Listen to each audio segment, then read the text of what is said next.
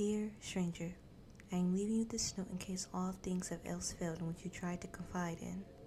Now you can choose, listen to the words that will feed out of me proximity, if that's what you'd like, of course, but I am just here to tell you one thing that is sitting on the breath of minds.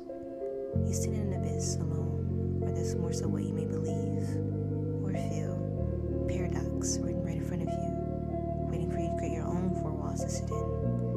You walk in the same four corners every day, wondering why you feel so claustrophobic to the air that's inside.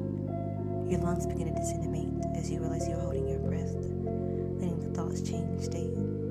You become dormant with the ideations that this is what will end up choking the words that sit in your esophagus. Swallow the imagery that you have painted inside of that dark room in which you stand in which you dream in which you sleep in what you supposedly are happy in. That room holds no light that allows you to see that you are circling in the middle of the earth. So don't adrift.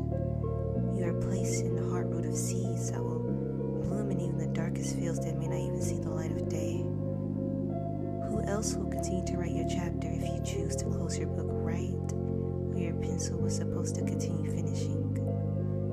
Dear reader, dear listener, remember that even if you are miles away from one another, we are grounded with one another, connected at the soul of our hearts.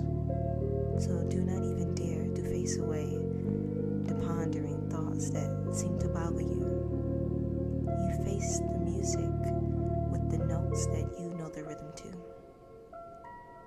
I love you, stranger. Sincerely, the.copt.